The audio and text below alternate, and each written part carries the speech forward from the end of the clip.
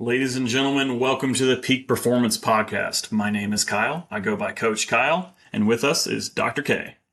Hi, everybody. Thanks for joining us. Today, we're going to talk about heavy metal poisoning, chelation, and everything in between. We're talking about how we get heavy metals in our bodies, what they can cause, how to get them out of us, different methods of doing that, things you can experience, and basically everything in between that. Right on. Thank you, Dr. K. Let's get started. Okay, so we're talking about heavy metals today. Dr. K, how you doing? I'm doing wonderful, Kyle. How are you? Pretty good, pretty good. I just got back from my house construction, so I'm building a house right now. And the guy making the backyard slope is trying to make his life easy on him and trying to cut my yard where I have less flat yard and he has more slope on it so he can make the next house very easy for him. So I got into a bit of a hostile negotiation with him, but it's okay. I think we figured it out. So we're starting a little later than I would have liked, but overall pretty good. That's okay. Well, mostly because this is pre-recorded anyway, so people have no idea when we're recording this. It could be 2 a.m. I know. It could be. It's not though. I don't think I'd be fresh enough at 2 a.m. to record a podcast. No. But in other news on the house, my cabinets went in, and they are gorgeous. Got matte black Euroline cabinets, so they are manufactured in Europe, meeting the stringent European regulations, and they're no VOC, and they're all waterproof, and there's no wood, so if there's ever a spill or a leak, it won't grow mold. Oh, very cool. Very cool. I'll have to put those in my next house. Yeah, there you go. So I'm pretty excited about that. Anything else going on in your world before we dive into heavy metals? Really not much. I'm just excited to talk about my favorite subject ever. Me? Yeah. Your favorite test subject? That's right. I mean, without Kyle, I wouldn't know half the things that I know. Mostly because I experimented them on him. And this, ladies and gentlemen, is why we need biohackers. We need people to do the risky things so we can find out what does and what doesn't work. Yeah. So... And honestly, that's one of the goals of this podcast. We want to get information out there, and we do know what we're talking about, but we don't know everything. And it's always a learning process. So if you have any comments or suggestions or questions, please put them in the show notes or the comments, or contact us on one of our social media platforms. Or send Kyle an email. He loves email. Oh, I get so many emails. Well, before we dive in, I'm not a doctor, and Dr. K is a doctor. However, we are not giving any medical advice and do not do anything that we talk about on this podcast without first consulting with your physician, and preferably under the guidance of a knowledgeable and well-trained physician in anything having to do with heavy metals. Couldn't be better. Further, before we jump in, one last announcement. This episode is sponsored by Toxic Roots. Toxic Roots is my coaching company. What we do is we get to the root of your health issues. So we test for various toxins, and basically we help you pull them out, and we revitalize your life. And basically at the end of it, you're feeling a brand new human in 6 months. So heavy metals. What is a heavy metal, Dr. K? Well, a heavy metal is a metal that's very heavy. No, I'm kidding. So it's not like a band? I'm sorry? I thought it was a band. Like, like some music? I think you're on the wrong podcast, Kyle. I think we're going to have to switch gears now. Oh, we're not rocking out to heavy metal? No, not today. Sorry. Dang. Maybe next time.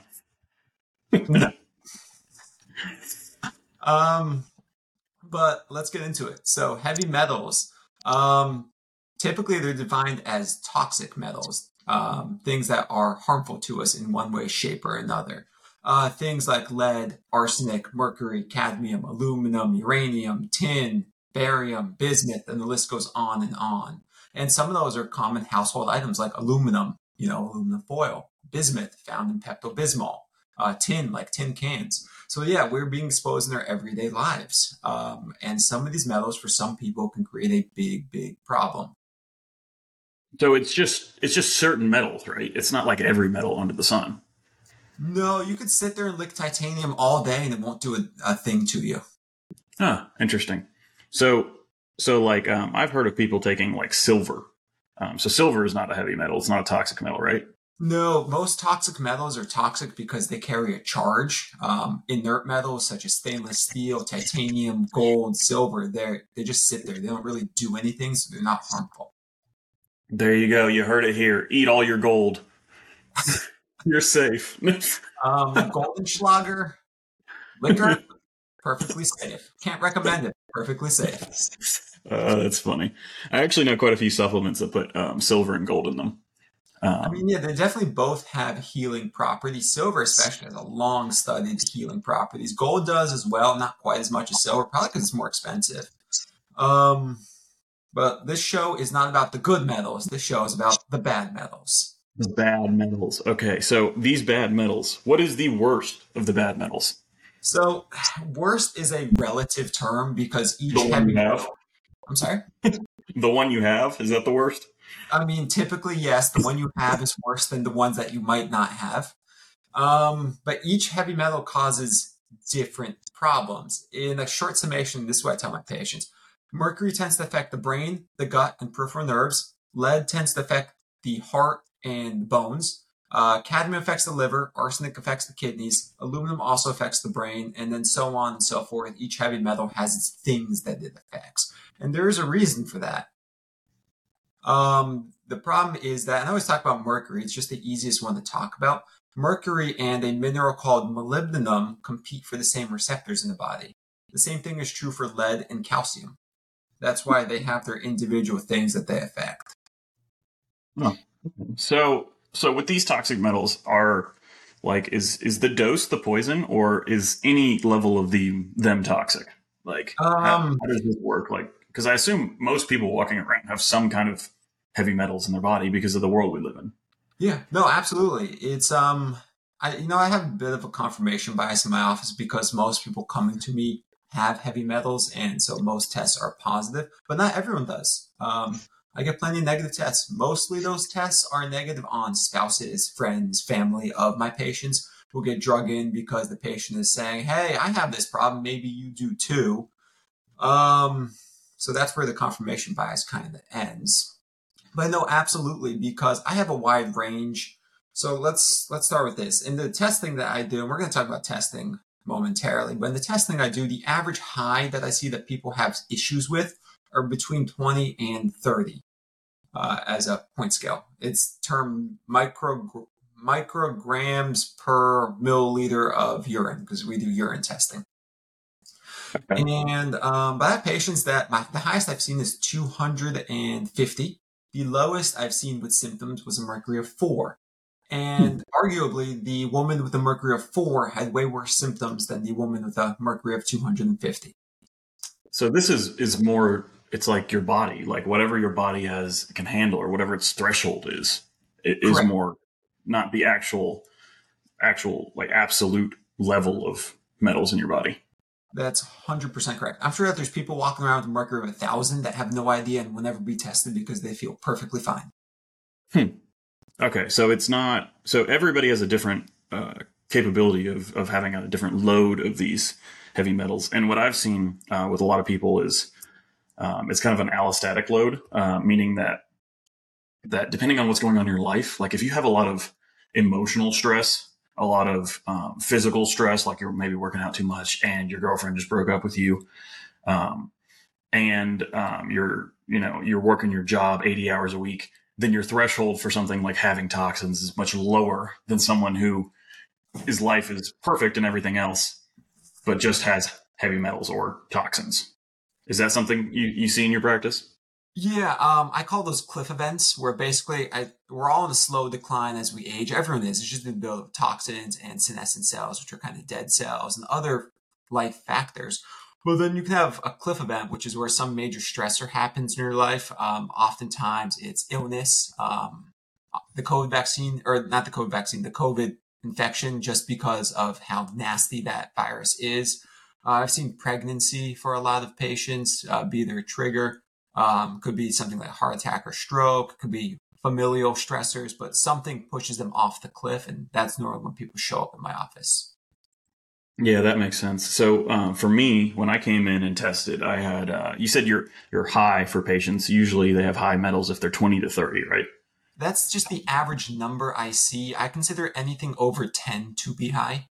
Okay. So when I came in and tested the first time, I was 34, if I remember correctly, and I had every symptom under the sky. I had, you know, brain fog, fatigue, hormonal dysregulation, thyroid dysregulation. I had gut issues. I had allergies that came out of nowhere.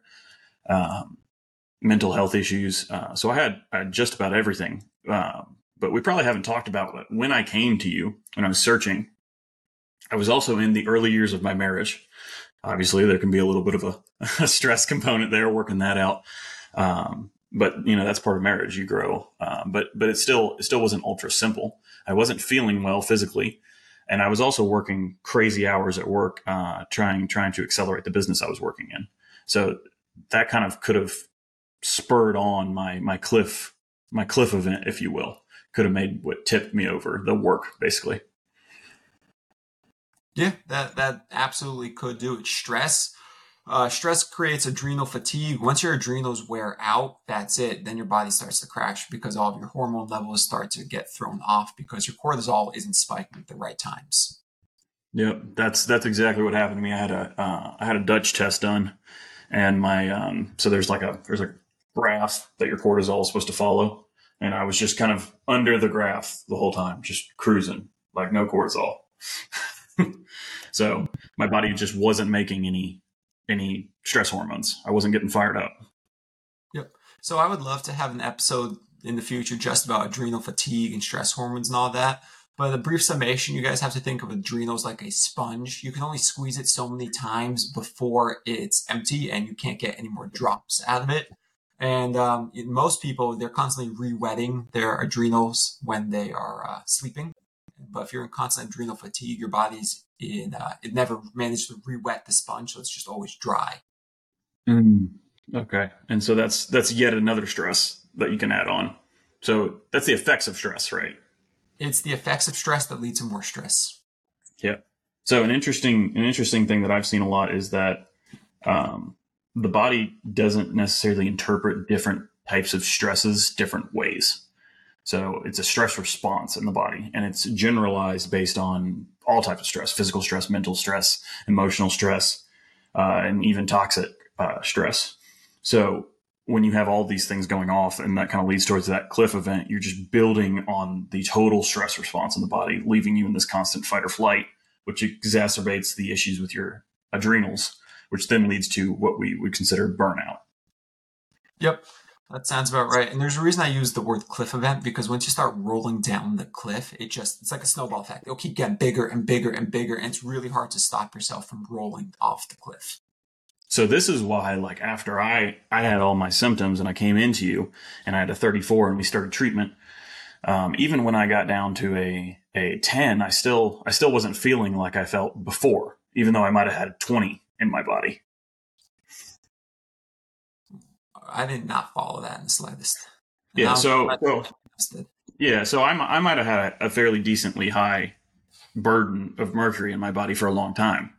But when I went in and tested, I was 34. When we started pulling it out and say I got to a 10, I still didn't feel as good as I did when I was younger and probably had more than 10 because I fell off that cliff. Yeah, unfortunately, with you, you came in pretty sick. You were at the higher spectrum of issues than most of my patients. I would say most of my patients, they start to feel better, and better doesn't mean perfect, but better after about 10-ish treatments. Usually, once they're about a third of the way through treatment, they start to feel better. Mm-hmm. Um, but yeah, they won't feel perfect usually until the very end. Yeah. Because your body's once it catches on that there's all these toxins in there, especially once you start going through treatment and your body starts to get smart, it wants all of it gone. It's not going to settle for half gone. Which, I mean, I like that. All of it gone sounds great. I don't want some toxins left. I want all of the toxins gone.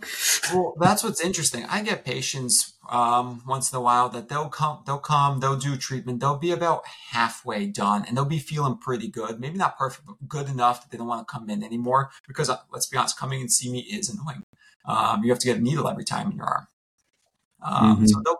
they'll stop coming and they'll disappear. And inevitably, I'd say 90% within 6 to 8 months, we'll be calling again saying, hey, the symptoms are starting to come back. What's going on? And the answer is, well, let's put it like this. You came to me with 100% toxic burden. Whatever your number is, let's call it 100%. We brought you down to, let's say, 50%. And, suddenly you have 50% more space for your body to do things and repair and recover and heal. So you're feeling pretty good. But then as time goes on, your body starts to acclimate to that 50% and becomes your new 100%. Yeah, that makes a lot of sense. So the goal is to get it down to zero. So when you acclimate, you can basically just maintenance, keep all the toxins out of your body, correct? Correct. And so zero is honestly an unrealistic goal. My goal is to get you to a mercury of below 5. You'll never get it 100% gone because I use a lot of metaphors and analogies when I'm talking to my patients. So I'll explain this one. I call it the bathtub example. Imagine your body is a bathtub and the bathtub is full of water and the water has some dirt in it. And everyone has a little bit of dirt. And then let's say Kyle, for example, had a lot of dirt. And a little bit of dirt is floating in the water, but most of it is settled at the bottom. So what we do with chelation is we take a cup, we scoop it through the bathtub, and we pull out whatever we can pull out. And when you first start, you're going to pull out a ton of dirt because there's a ton to be had. The mud at the bottom is thick. But then as you do each one, less and less comes into the cup until eventually you're chasing like individual pieces of dirt with each cup. And let's be honest, you're never going to get every single piece of dirt. So to that I say challenge accepted. So I'm going for 100%. Now, I may never get there, but I'd like to be as humanly close as possible to 100% detoxed. And that's one of my metaphors. ABC, always be chelating. I got him a shirt that says Chelation Station for his birthday last year. That's going to be his next birthday present. I'm spoiling the There we surprise. go. ABC, I love it. So we've mentioned chelation a few times, and before we dive into explaining what that is, I think we should go back and explain testing for Sure. heavy metals. And I think we should mention that we have a comprehensive guide coming out on testing for not only heavy metals but all toxins. Best way to do it, the best labs. And if you think you have a toxic burden, or even just want to rule out a toxic burden, this might be a really good resource for you to look into because it'll help you skip most of the roadblocks that I ran into in my toxin testing journey. So when it comes to testing for heavy metals, how do you well let's step back. How do people generally test? So testing is probably the most complicated and hardest part of this entire journey to explain to people. So if you go to your regular physician and say, I want to be tested for heavy metals, I licked a mercury thermometer yesterday and I think I have mercury poisoning. They are going to order a heavy metal blood panel through Quest or LabCorp, whatever your preferred vendor is. And they're going to do a blood draw on you. They're going to measure your mercury, arsenic, and lead levels in your blood. They only measure those three. Those are the only three available through Quest or LabCorp. As far as I know, there may be some super specific tests for others, but I'm not aware of it. And they're going to draw your blood. They're going to see what's in there, and they're going to give you a result. Now, the first part of that is mercury, for example. Quest considers a mercury of 0 to 9 in your blood to be normal, and anything 10 or higher is a problem. So the first thing we're going to do is put on our common sense hats and say, why is a mercury of 9 okay, but a mercury of 11 is terrible? If you can have a mercury of 11, the Department of Health of your state is going to call you and figure out where you got your mercury from. But if you're mercury of 9, no one's going to say a word. So using our common sense hats, we're going to realize any mercury levels in our blood are bad. I think everyone can Anything over zero, really. Really, when you get this test, like if you see it come back at 1, are you considering that bad? Yes. So here is the problem. So most heavy metals are not free floating in the blood. They're trapped inside tissue. That is why most often blood levels, regular urine levels, and sometimes even hair levels can be completely normal and you can still be full of heavy metals. And the reason for that is back to what I alluded to earlier. Mercury and molybdenum are competitors, same as lead and calcium. And so what happens is molybdenum and mercury, they compete for the same receptors in the body. Your body will accept either one of them into its open, let's call it alpha receptor. And what happens is molybdenum is bigger and heavier and slower than mercury. So when your body has an open receptor, let's say they're both going to race for it, mercury is going to win 99% of the time because it can get there first. And the body does not know nor care that they are different. It cannot tell. Because the way receptors work in the body, it's kind of like, say you have this and you have this. As long as it fits, as long as it doesn't go like this, if it fits, it'll take it. It is non-specific. It does not care what is on the tail end of that receptor. It just wants something to plug the hole. Okay, so it comes out of a similar chemical structure, essentially. Basically, yeah, that's a good summation. Thank you. And so what happens is your body will start getting mercury packed into all of its cells, and it's going to start excreting molybdenum because it thinks it just has too much molybdenum. It doesn't know that it has mercury. It thinks it has too much molybdenum, starts dumping out molybdenum. And now you have two problems. You have mercury being plugged into your cells, and you have molybdenum being excreted. Molybdenum is used, it has like 30 different functions in the body. It breaks down histamine, sulfites, nitrites. It's used in nerve processes. It's used in the thyroid. It's used in a whole bunch of places. So that's the first problem. You're not going to have any molybdenum. And the second problem is using mercury to build your cells is kind of like building a car with a boat engine. With the hood closed, you cannot tell if there's anything wrong. But you go to start that car and it's not going to start. The cells exist, but they don't function properly. Gotcha. But now the mercury's inside the cells. Your body's no longer dumping it. So that's so it's not going back. Sorry? Yeah, so it's not in the blood anymore. It's actually in the cells. Correct. So that blood test, when you get that blood test, if there is mercury in the blood, or if there isn't, it doesn't mean much. It could mean there's mercury in your cells. Correct. But if it is in the blood, what does that mean? So, in my opinion, unless you've had a acute recent exposure, such as you had a mercury thermometer pop in your face, and I'm going to tell one of my favorite stories about that in a bit. But unless you had something pop in your face, most likely, if you have mercury in your blood, it's because your tissue's so saturated, it's leaching back out. That's scary. So if you have it in your blood and you haven't been acutely exposed to mercury or a heavy metal in general, then most likely it's because you have such high levels that your tissues and cells can no longer take anymore, and so it's just floating around. Basically, yes, all your receptors are full, so there's nowhere for the mercury to go. So that's probably, if you get someone with a lab test with a mercury of say 5, that is like a red flag for you to go into further mercury testing. Correct. Okay. If so any heavy metal, lead, arsenic, or mercury pop up in the blood, we're definitely doing further testing.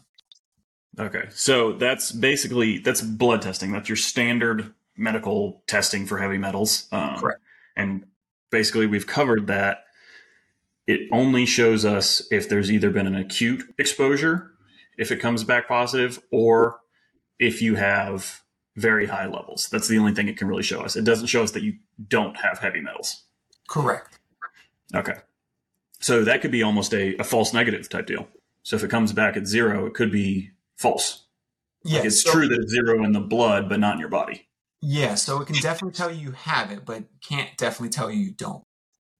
Okay, gotcha. So that's blood testing. And you mentioned a few other ones in passing. You mentioned urine. Correct. I also heard of stool and hair tissue mineral analysis.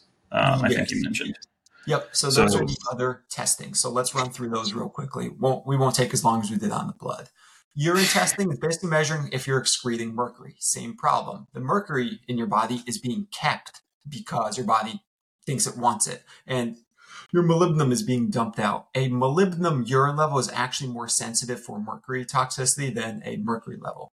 If I have a patient that has low molybdenum, that's 90% of the time they have mercury toxicity. Same issue with stool. It's only measuring what you're excreting. And hair is relatively the same issue. Hair is also a form of excretion. It's just a much longer time span because a long hair in your head might be years old.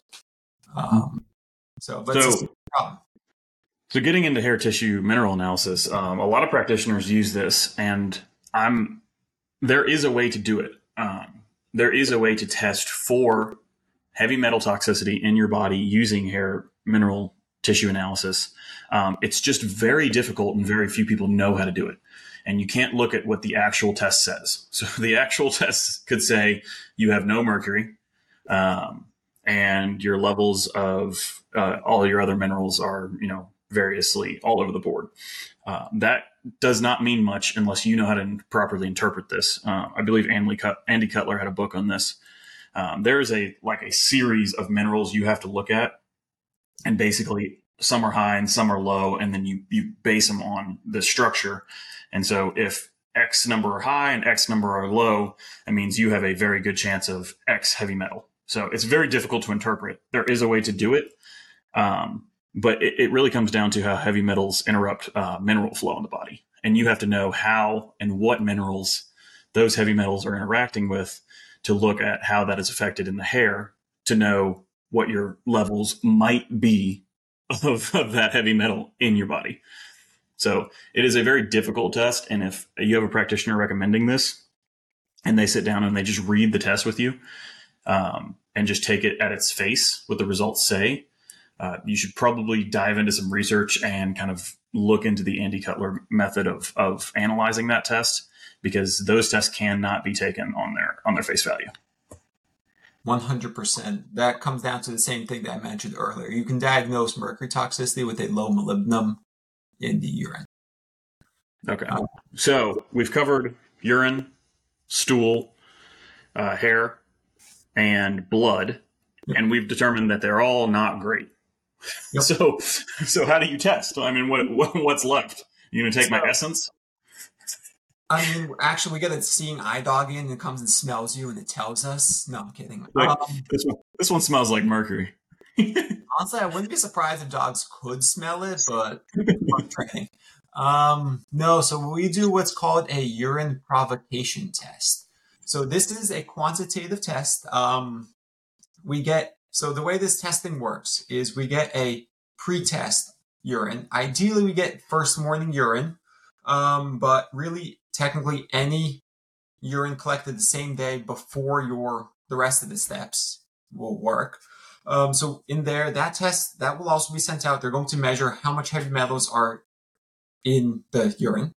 Then you're going to come into the office. We're going to have you empty your bladder, so all urine going forward is fresh. We're going to give you an IV of chelation.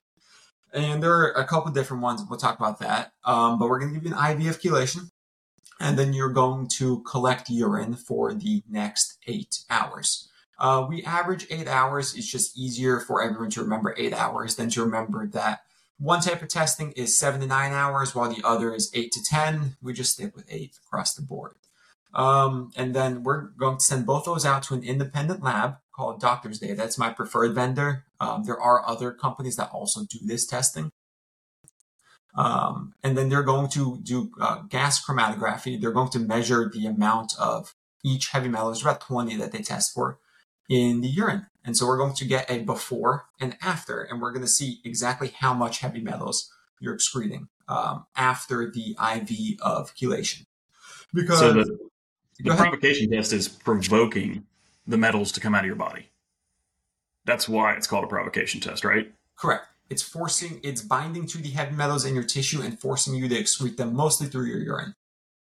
Okay. So basically this solves the problem of not knowing what's in the tissues of the cells, because we're actually introducing a substance, a pharmaceutical substance or a different substance that can bind to these heavy metals, bring them out of the cells, excrete them through the urine, which we can then measure.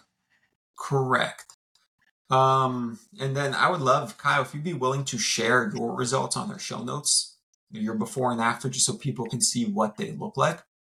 I would share mine. My mercury, when I did my original testing, my mercury was very low, so mine it's not that fun to look at. Yeah, I can definitely pull mine up, and we'll put it in the show notes, or we'll link it in the show notes, and it'll be on our website. Perfect. So we can show that, because I do have the pre-test too. Yep. So we can show where it's like 0, which is a normal, like some people would just give a heavy metals urine test. I would have showed 0, even though I had a high burden, because under provocation, that's when the heavy metals came out. We could actually measure them. So I want to point out two things now. The first being we're not able to measure the amount of heavy metals in your body because it's trapped in numerous tissues. What we are measuring is an excretion amount. We're able to measure how much we can pull out of you and from there deduce how much is left, but we cannot precisely measure how much is in you. The act of removing heavy metals from your body is not an exact science. Gotcha. Yeah. The only way I know to actually measure the amount of heavy metals in your body is to find the tissue that the heavy metals are in and biopsy it post mortem. Sure. We could do that, but there's two problems with that. One, it no longer matters. And then two, these metals, they scatter throughout your body. The places that I mentioned earlier for each metal, that's just where they tend to accumulate, but they could be everywhere. So whether we sample your heart, your lungs, your pancreas, your kidneys, your bones, your brain, it's not realistic. Mm-hmm. Yeah. And it's very expensive to do that kind of analysis. It's done occasionally when someone dies and they're suspected of being poisoned.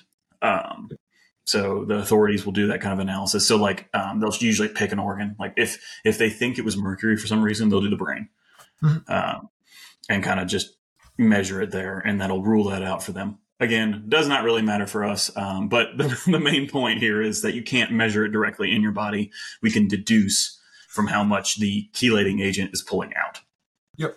And so the second problem with that, the biggest resistance we get is, well, why do you need an IV to show how much is coming out? So there's two parts. That is the number one reason why we get a pre-test of your urine, is showing that you are not, in the same day, you are not excreting it beforehand. So that can definitively prove it is coming from inside of you and not because you ate something yesterday that you're currently excreting. Okay.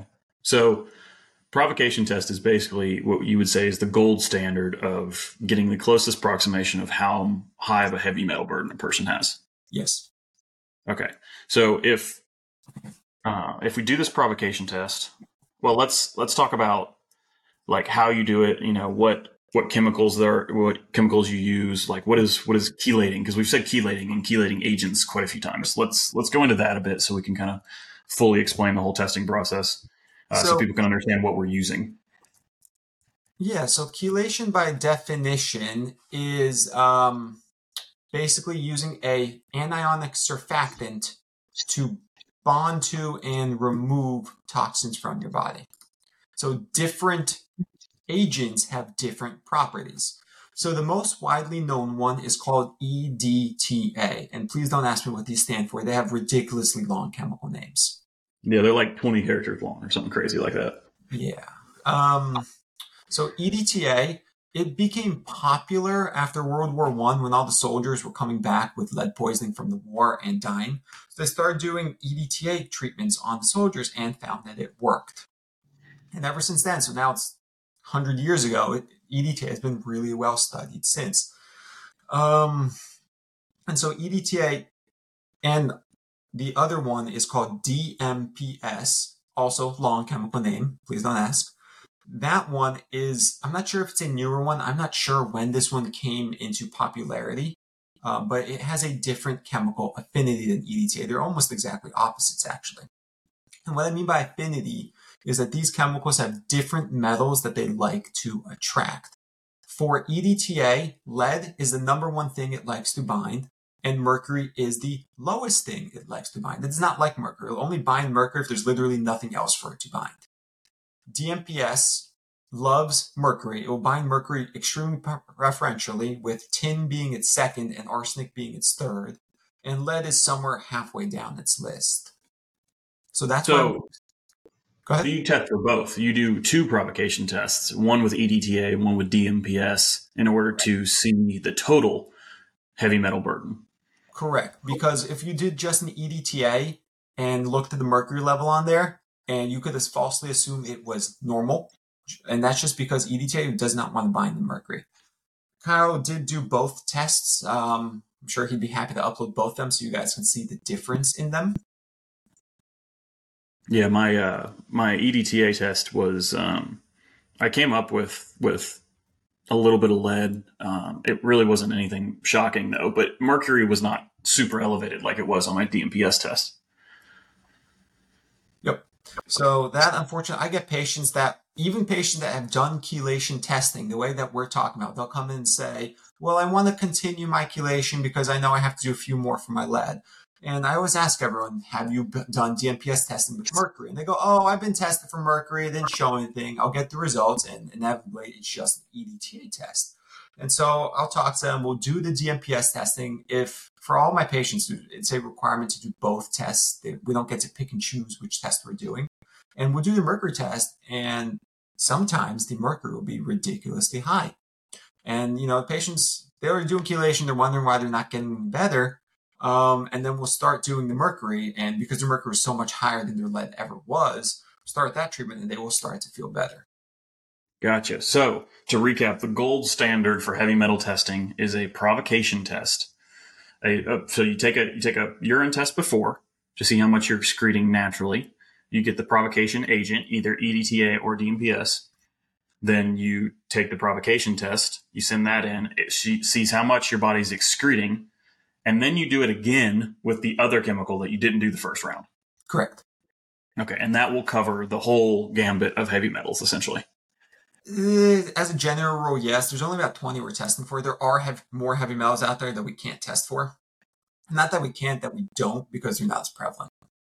Okay. Gotcha. So this provocation test system, you mentioned EDTA and DMPS.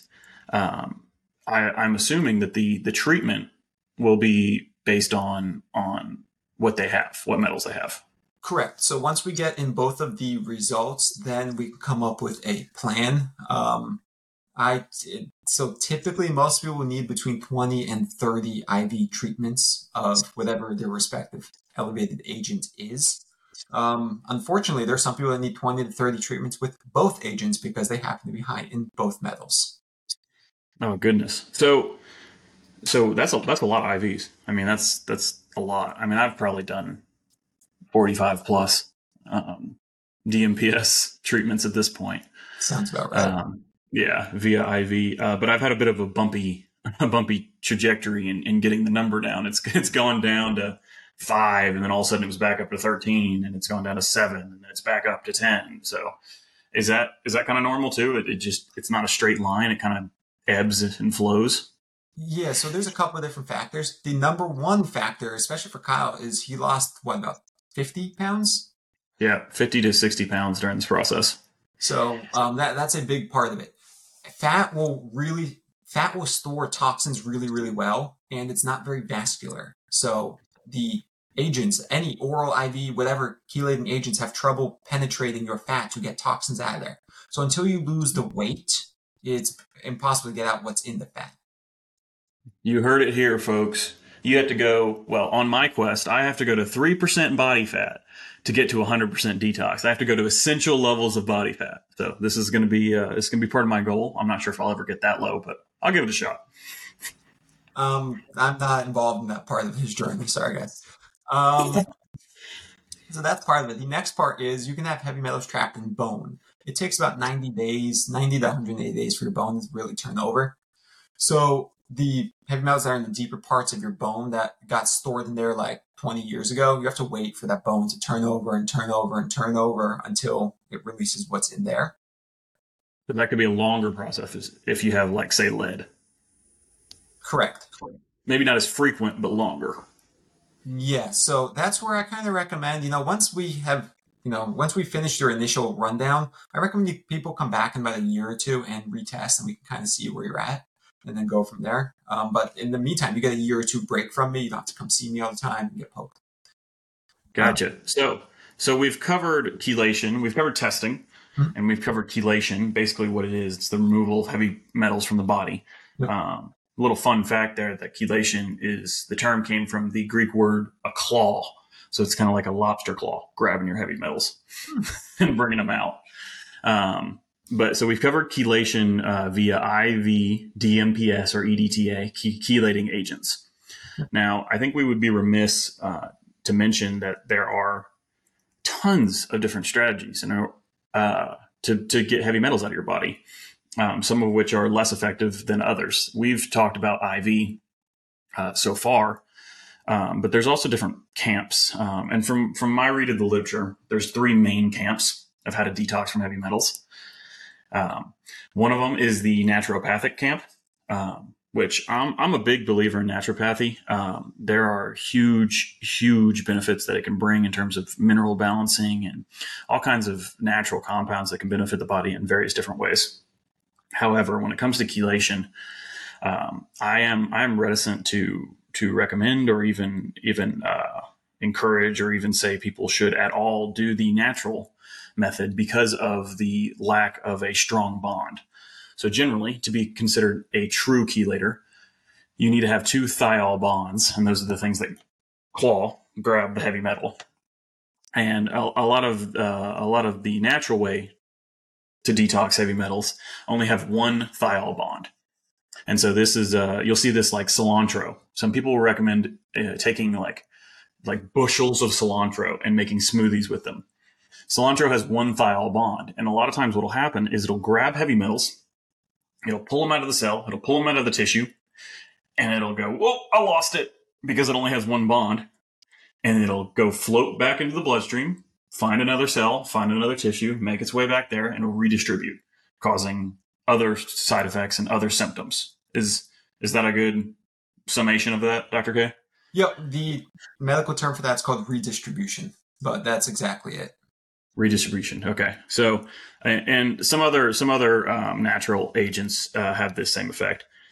So if you do do a provocation test and you do have heavy metals, I would not recommend going the natural quote unquote route for this. There are more natural alternatives if you want to try to avoid pharmaceuticals. However, I do recommend DMPS or EDTA based on your heavy metal burden as the most effective route. So I just want to make a point there that honestly, if your doctor is recommending that you go the supplement route with things like cilantro, spirulina, and all that stuff, ask if whatever supplement they're recommending has had a challenge test done against it. What I mean by challenge test is you have a patient do a DMPS testing protocol, get their initial mercury, go through the oral supplement challenge, and then retest with DMPS at the end and see if their levels have shifted.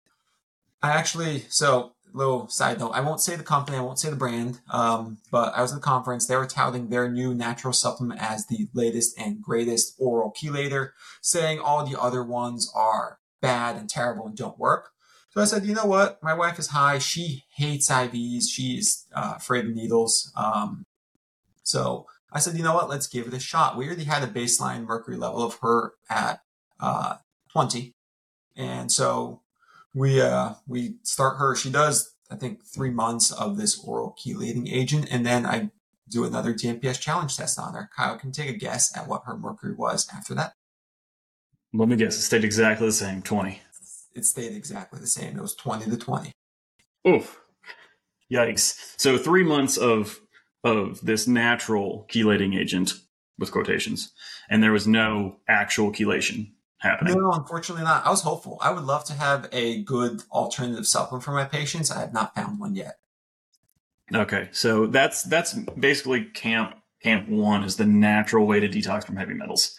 And if anybody wants to dive in more with this, you're welcome to reach out to us, and we can explain why and how that does not work as effectively as we would like it to.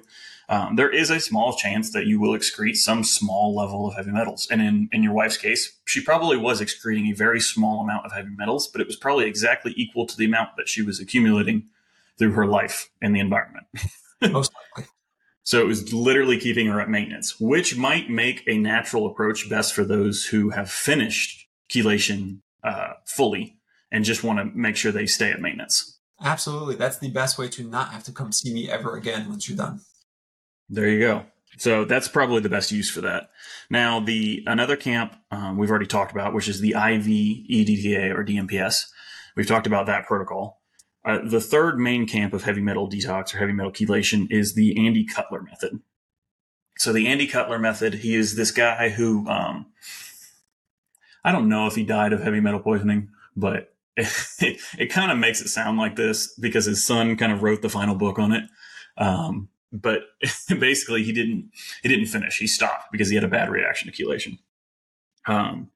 So what he recommends is using a supplement called ALA, alpha lipoic acid, to bind and pull out the heavy metals. And alpha lipoic acid is a true chelator. It does have two thiol bonds, and it will bind very effectively. And it does not redistribute, given my read of the literature. However, it's a very slow process, and it's very exacerbated. So a lot of what we see in ALA is the benefit is it crosses the blood-brain barrier. And from what I can read on DMPS and EDTA is they don't effectively cross the blood-brain barrier, especially DMPS. It seems to be pretty clear it doesn't cross the blood-brain barrier, meaning it has problems pulling the heavy metals, the mercury specifically, out of your brain. So the Andy-Cutler method is basically you can use DMPS or EDTA, but he recommends just ALA to detox your whole body. However, his method takes anywhere from 2 to 10 years, depending on your burden, and it's not fun. I can tell you from experience, pulling heavy metals out of your brain before you've pulled them all out of your body is not an enjoyable way to do it because symptoms are greatly exacerbated. So this ALA method, for our ultimate recommended method for chelation, and if you're tracking with me, just let me know after I finish this, is basically you do a provocation test, you see where you are, and you chelate using EDTA or DMPS, depending on what you need, or both, until you get these numbers sub 5, sub 4, sub 3, sub 2, maybe even close to 1. And when you get them there, after doing more provocation tests, then you move on to ALA supplementation to pull the heavy metals out of your brain. Is that a good summation of a highly effective protocol? That's what I do with my patients. There you go. So the one thing you need to know about ALA supplementation, and if you want to dive into the Andy-Cutler method, we'll put some resources in the show notes on some books he has. Honestly, they're fairly expensive. It's like a $50 or $60 book. We're going to release a guide on exactly how to do this most effectively for less than that. So you can just hang on and we'll have that out eventually. But the most important thing to consider with that is they need to be dosed on a cyclical schedule. So ALA needs to be dosed on its half-life, which is about every 3 hours. So it's not fun because you have to set a clock, you have to set alarms and take your ALA every 3 hours. You can stretch it to 4 hours at night for 3 days. And then you take about a 3 or 4 day break and then you do another cycle. And this is, it's not a fun protocol, but it is effective at removing heavy metals from your brain. Did I cover the Andy-Cutler method pretty well? I think so. I don't have anything to add to that. Yeah. So if you guys want more information, please comment or send us a question on Instagram or an email, and we might even do a more in-depth episode on specifics if it's requested. But the ALA protocol, in my opinion, and Dr. K's, is great to follow up after you've removed all the heavy metals from your body.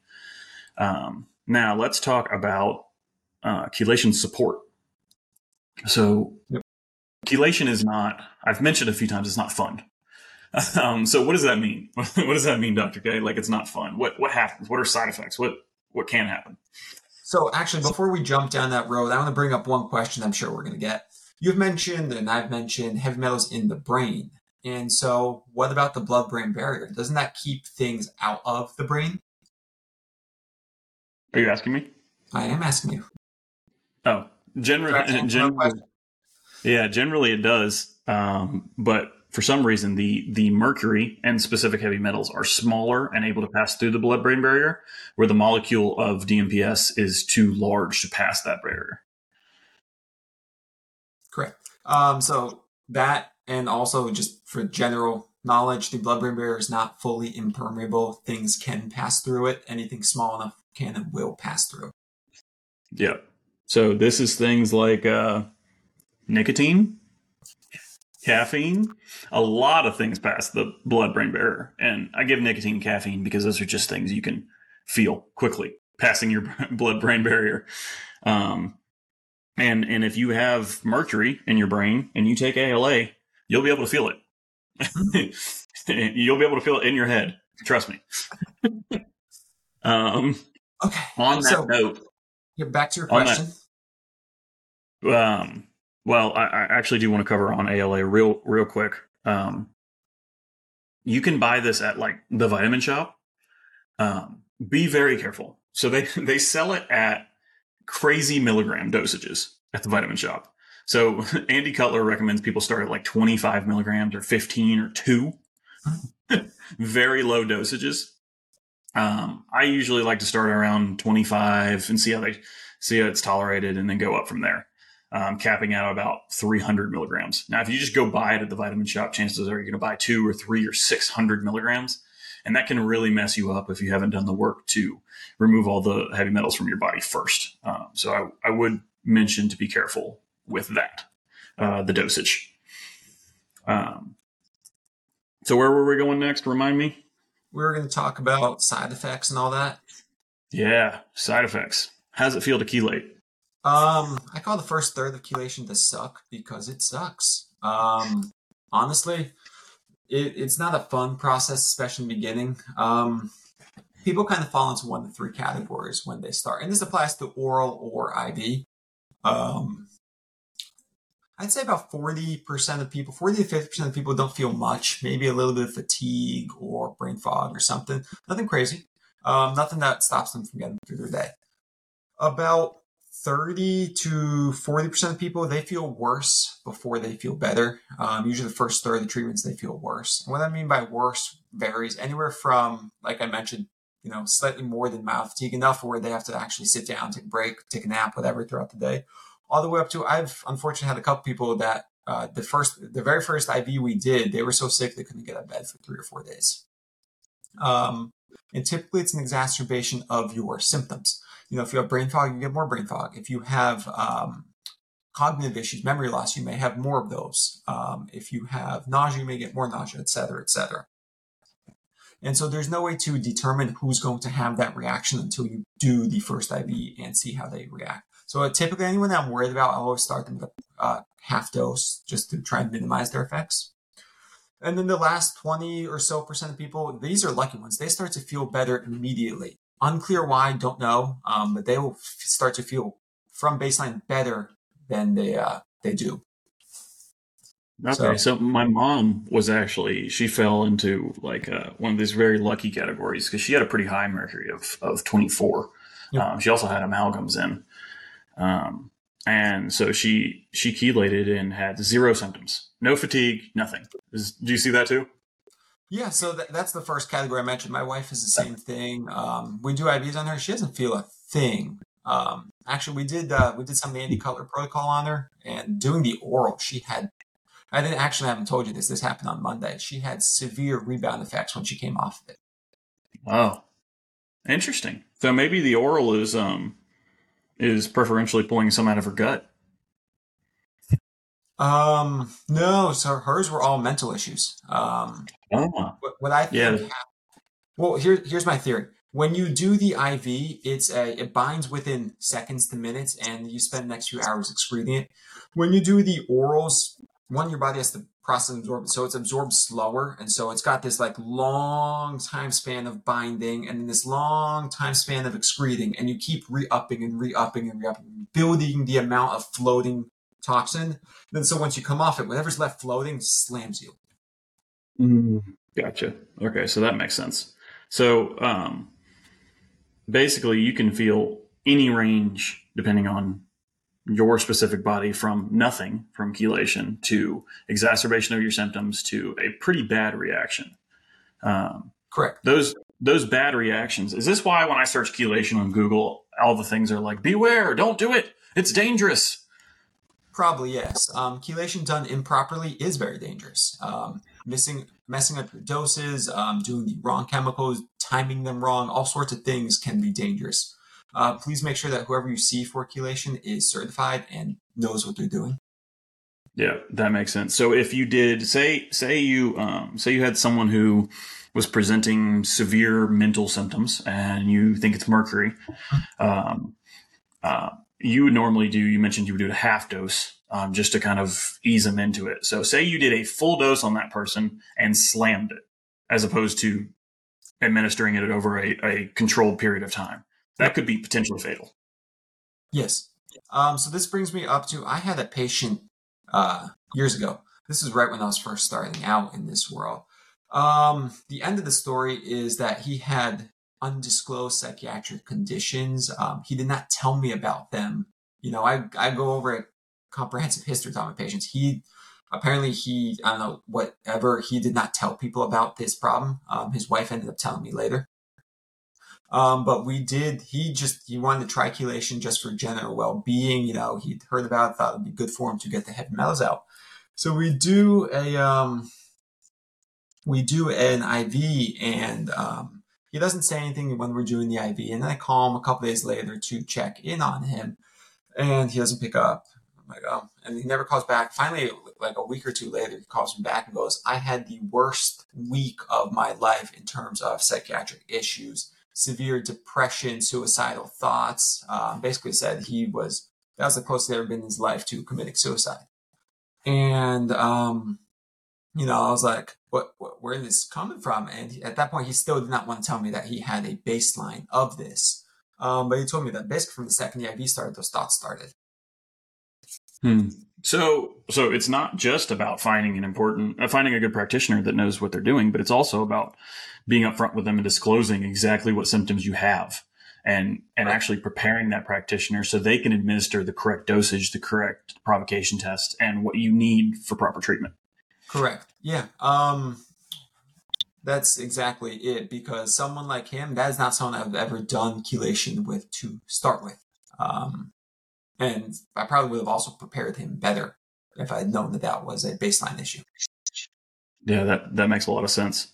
So we've talked about symptoms. Now, what can people expect in terms of relief? What can they get back? Can they expect full resolution of all their symptoms they come in? Or if they don't have symptoms, but they have a high heavy metal burden, what can they expect from that? Maybe optimization? Yeah. So let's start with people that don't have symptoms. So this is one of my favorite ones. She was one of my favorite patients. She comes to me. She actually came to me to have her hip injected, and no idea why or anything about chelation. She and I just get to talk, and she goes, "Oh, I didn't know you do all this other stuff. Let's test my heavy metals. Let's see where I'm at. Just out of curiosity." So I test her. Her mercury comes back the second highest I've ever seen. Mercury of like 160. And as far as we knew, she had no symptoms. Now, she was a snowbird, so, we're doing half years at a time. But after the first, year and a half, she and I were just talking. She goes, I didn't realize, how much mental distress and brain fog and all this other stuff I had until it's gone away, because now I'm sitting here looking at financial documents and other things I've signed, and I'm thinking, so wow, was I dumb for signing these? Because now I can comprehend what they were. So even if you're not exactly experiencing or realizing their symptoms, there's probably a level of optimization and clarity on the other side of removing your heavy metals that you're not even expecting. Correct. I get that all the time. I didn't realize how much brain fog I had until it was gone. Yeah. No, So this goes back to homeostasis, right? So even if you're not feeling great, your body will just normalize that, and that'll be your normal. correct. You won't realize you're not feeling great. Yep. So now those are the people that have no symptoms. Now the people that do have symptoms, is it possible to attribute 100% of someone's symptoms to heavy metals? Absolutely not. But if heavy metals are the primary driver behind your symptoms, then yes, the removal of them will lead to extreme improvements in quality of life. Yeah. So this is what I've experienced. I got improperly diagnosed with mold poisoning. Well, I say improperly. The techniques used to diagnose me weren't proper. Maybe not the symptoms or symptomology of it. But it turns out that the driver behind a lot of my issues was not the mold. It was actually the mercury. And when we pulled the mercury out, all of my mold symptoms went away. Yep. So we're going to have a whole episode about mold, and we're going to talk about the connection between mold and heavy metals. But basically, the summation, the way that mold survives in the body is it binds to heavy metals. It acts as a parasite on them. And so until you remove the heavy metals, mold will always be a problem. We'll just keep rebinding to heavy metals. Gotcha. Okay, so I think we've covered natural methods, we've covered IV, we've covered the Andy Cutler method. The last thing I think we should cover is oral DMPS and or other methods of administering, say, EDTA. I think you've started using these in the past year or two. Have you found them effective, or what are you seeing with them? You mentioned your wife was taking them. Yeah, she is taking them. Realistically, the problem, there's oral and then there's suppository versions of all of them. We've been doing testing on them for years. We've had patients refuse to do IVs and insist on oral or suppositories. So we'll do provocation tests with them. The biggest problem is that they are far, far slower than doing IVs. Not to say that they don't eventually work, but similar to what you mentioned with the Andy Cutler method, it will take you somewhere from 2 to 5 years if you're going to go oral only, just because it takes, about 5 times longer with an oral? Yeah. So I've seen some of the bioavailability studies on these, and it's you need about 600 milligrams or 700 milligrams of oral to equal about 250 milligrams of IV. And usually you don't want to dose that high on a single day unless you really know what you're doing and you've tested it and you've worked up to it. So it can take much, much longer to pull the metals out as opposed to getting, a few IVs a week. Yep. So that's the first problem. The second problem is, and I can't prove this one. I don't think anyone's proven it yet that I know of. Kyle, you might know a study. I don't. But basically, the problem is your body doesn't really want to absorb these things. Oral, DMPS, EDTA, DMSA, DMSO, all these things that exist, but your body doesn't want them. So it's going to do its best to not allow them out of your GI tract. So they can bind the heavy metals that are in your GI tract, but they're not going to bind the things in your brain and your heart and your bones because they're not making it that far. Mm-hmm. So I do believe, I haven't seen a study on it, I do believe that they do bind to things outside your gut to some degree, but not nearly as effective as the IV. And again, this is where, like, if you finished your IV protocol and maybe combined it with a little oral, depending on price ranges or availability to good doctors, when you finish up with the ALA, that's another benefit of the ALA because of how small of a molecule it is. It'll cross the gut barrier as well as the blood-brain barrier, so it'll circulate through your body extremely quickly. It's absorbed into your body something like 20 minutes after you take it. So it distributes very well. So the oral is not the best approach, but why would someone do oral DMPS or EDTA suppositories or something like that? Why would they? What would be the reason? So if you're going to get this stuff prescribed from a doctor, it's not actually any cheaper. It's roughly the same cost. I would know it because I had to order this from my wife because she would not do the IVs. We've come to a standstill with those. And even at my cost of ordering the stuff, and as a doctor that's contracted with these companies and buying all this stuff in bulk from them, I do get stuff cheaper. It's coming out to within 15% of the price of an IV. So it's not any money savings. Really, the biggest reason to do the oral stuff is if you're deathly afraid of needles or have no access to someone that can do IV chelation on you. Yeah, that's probably the biggest one, to have no access, because there's, I've seen a lot of doctors that offer, well, a lot of doctors don't even know about chelation or how to do it. And then a lot of the doctors that do know how to do it seem to be not on optimal protocols, dosages, or really know how to manage the safety aspect of treatment with their patients. Yep. So that's a very important one. Oral would be one that you could work with. You could probably work with Dr. K or something. We could figure out something like that for a more remote treatment if you can't make it into an office, or find a provider that's very excellent at what they do in order to do the IV treatment. Mm-hmm. So we've covered oral, natural, IV, Andy Cutler. What else is there? What do we talk about? Did we finish it? I think we're done. I'm out of ideas to talk about right now. Well, right on. We've already gone over an hour, so we won't take any more of your time. Thanks for listening, everybody. And if you have any questions, again, just shoot us a message on Instagram or email. Check out our website. And signing off, this is Coach Kyle. And this is Dr. K. Thanks everybody for listening.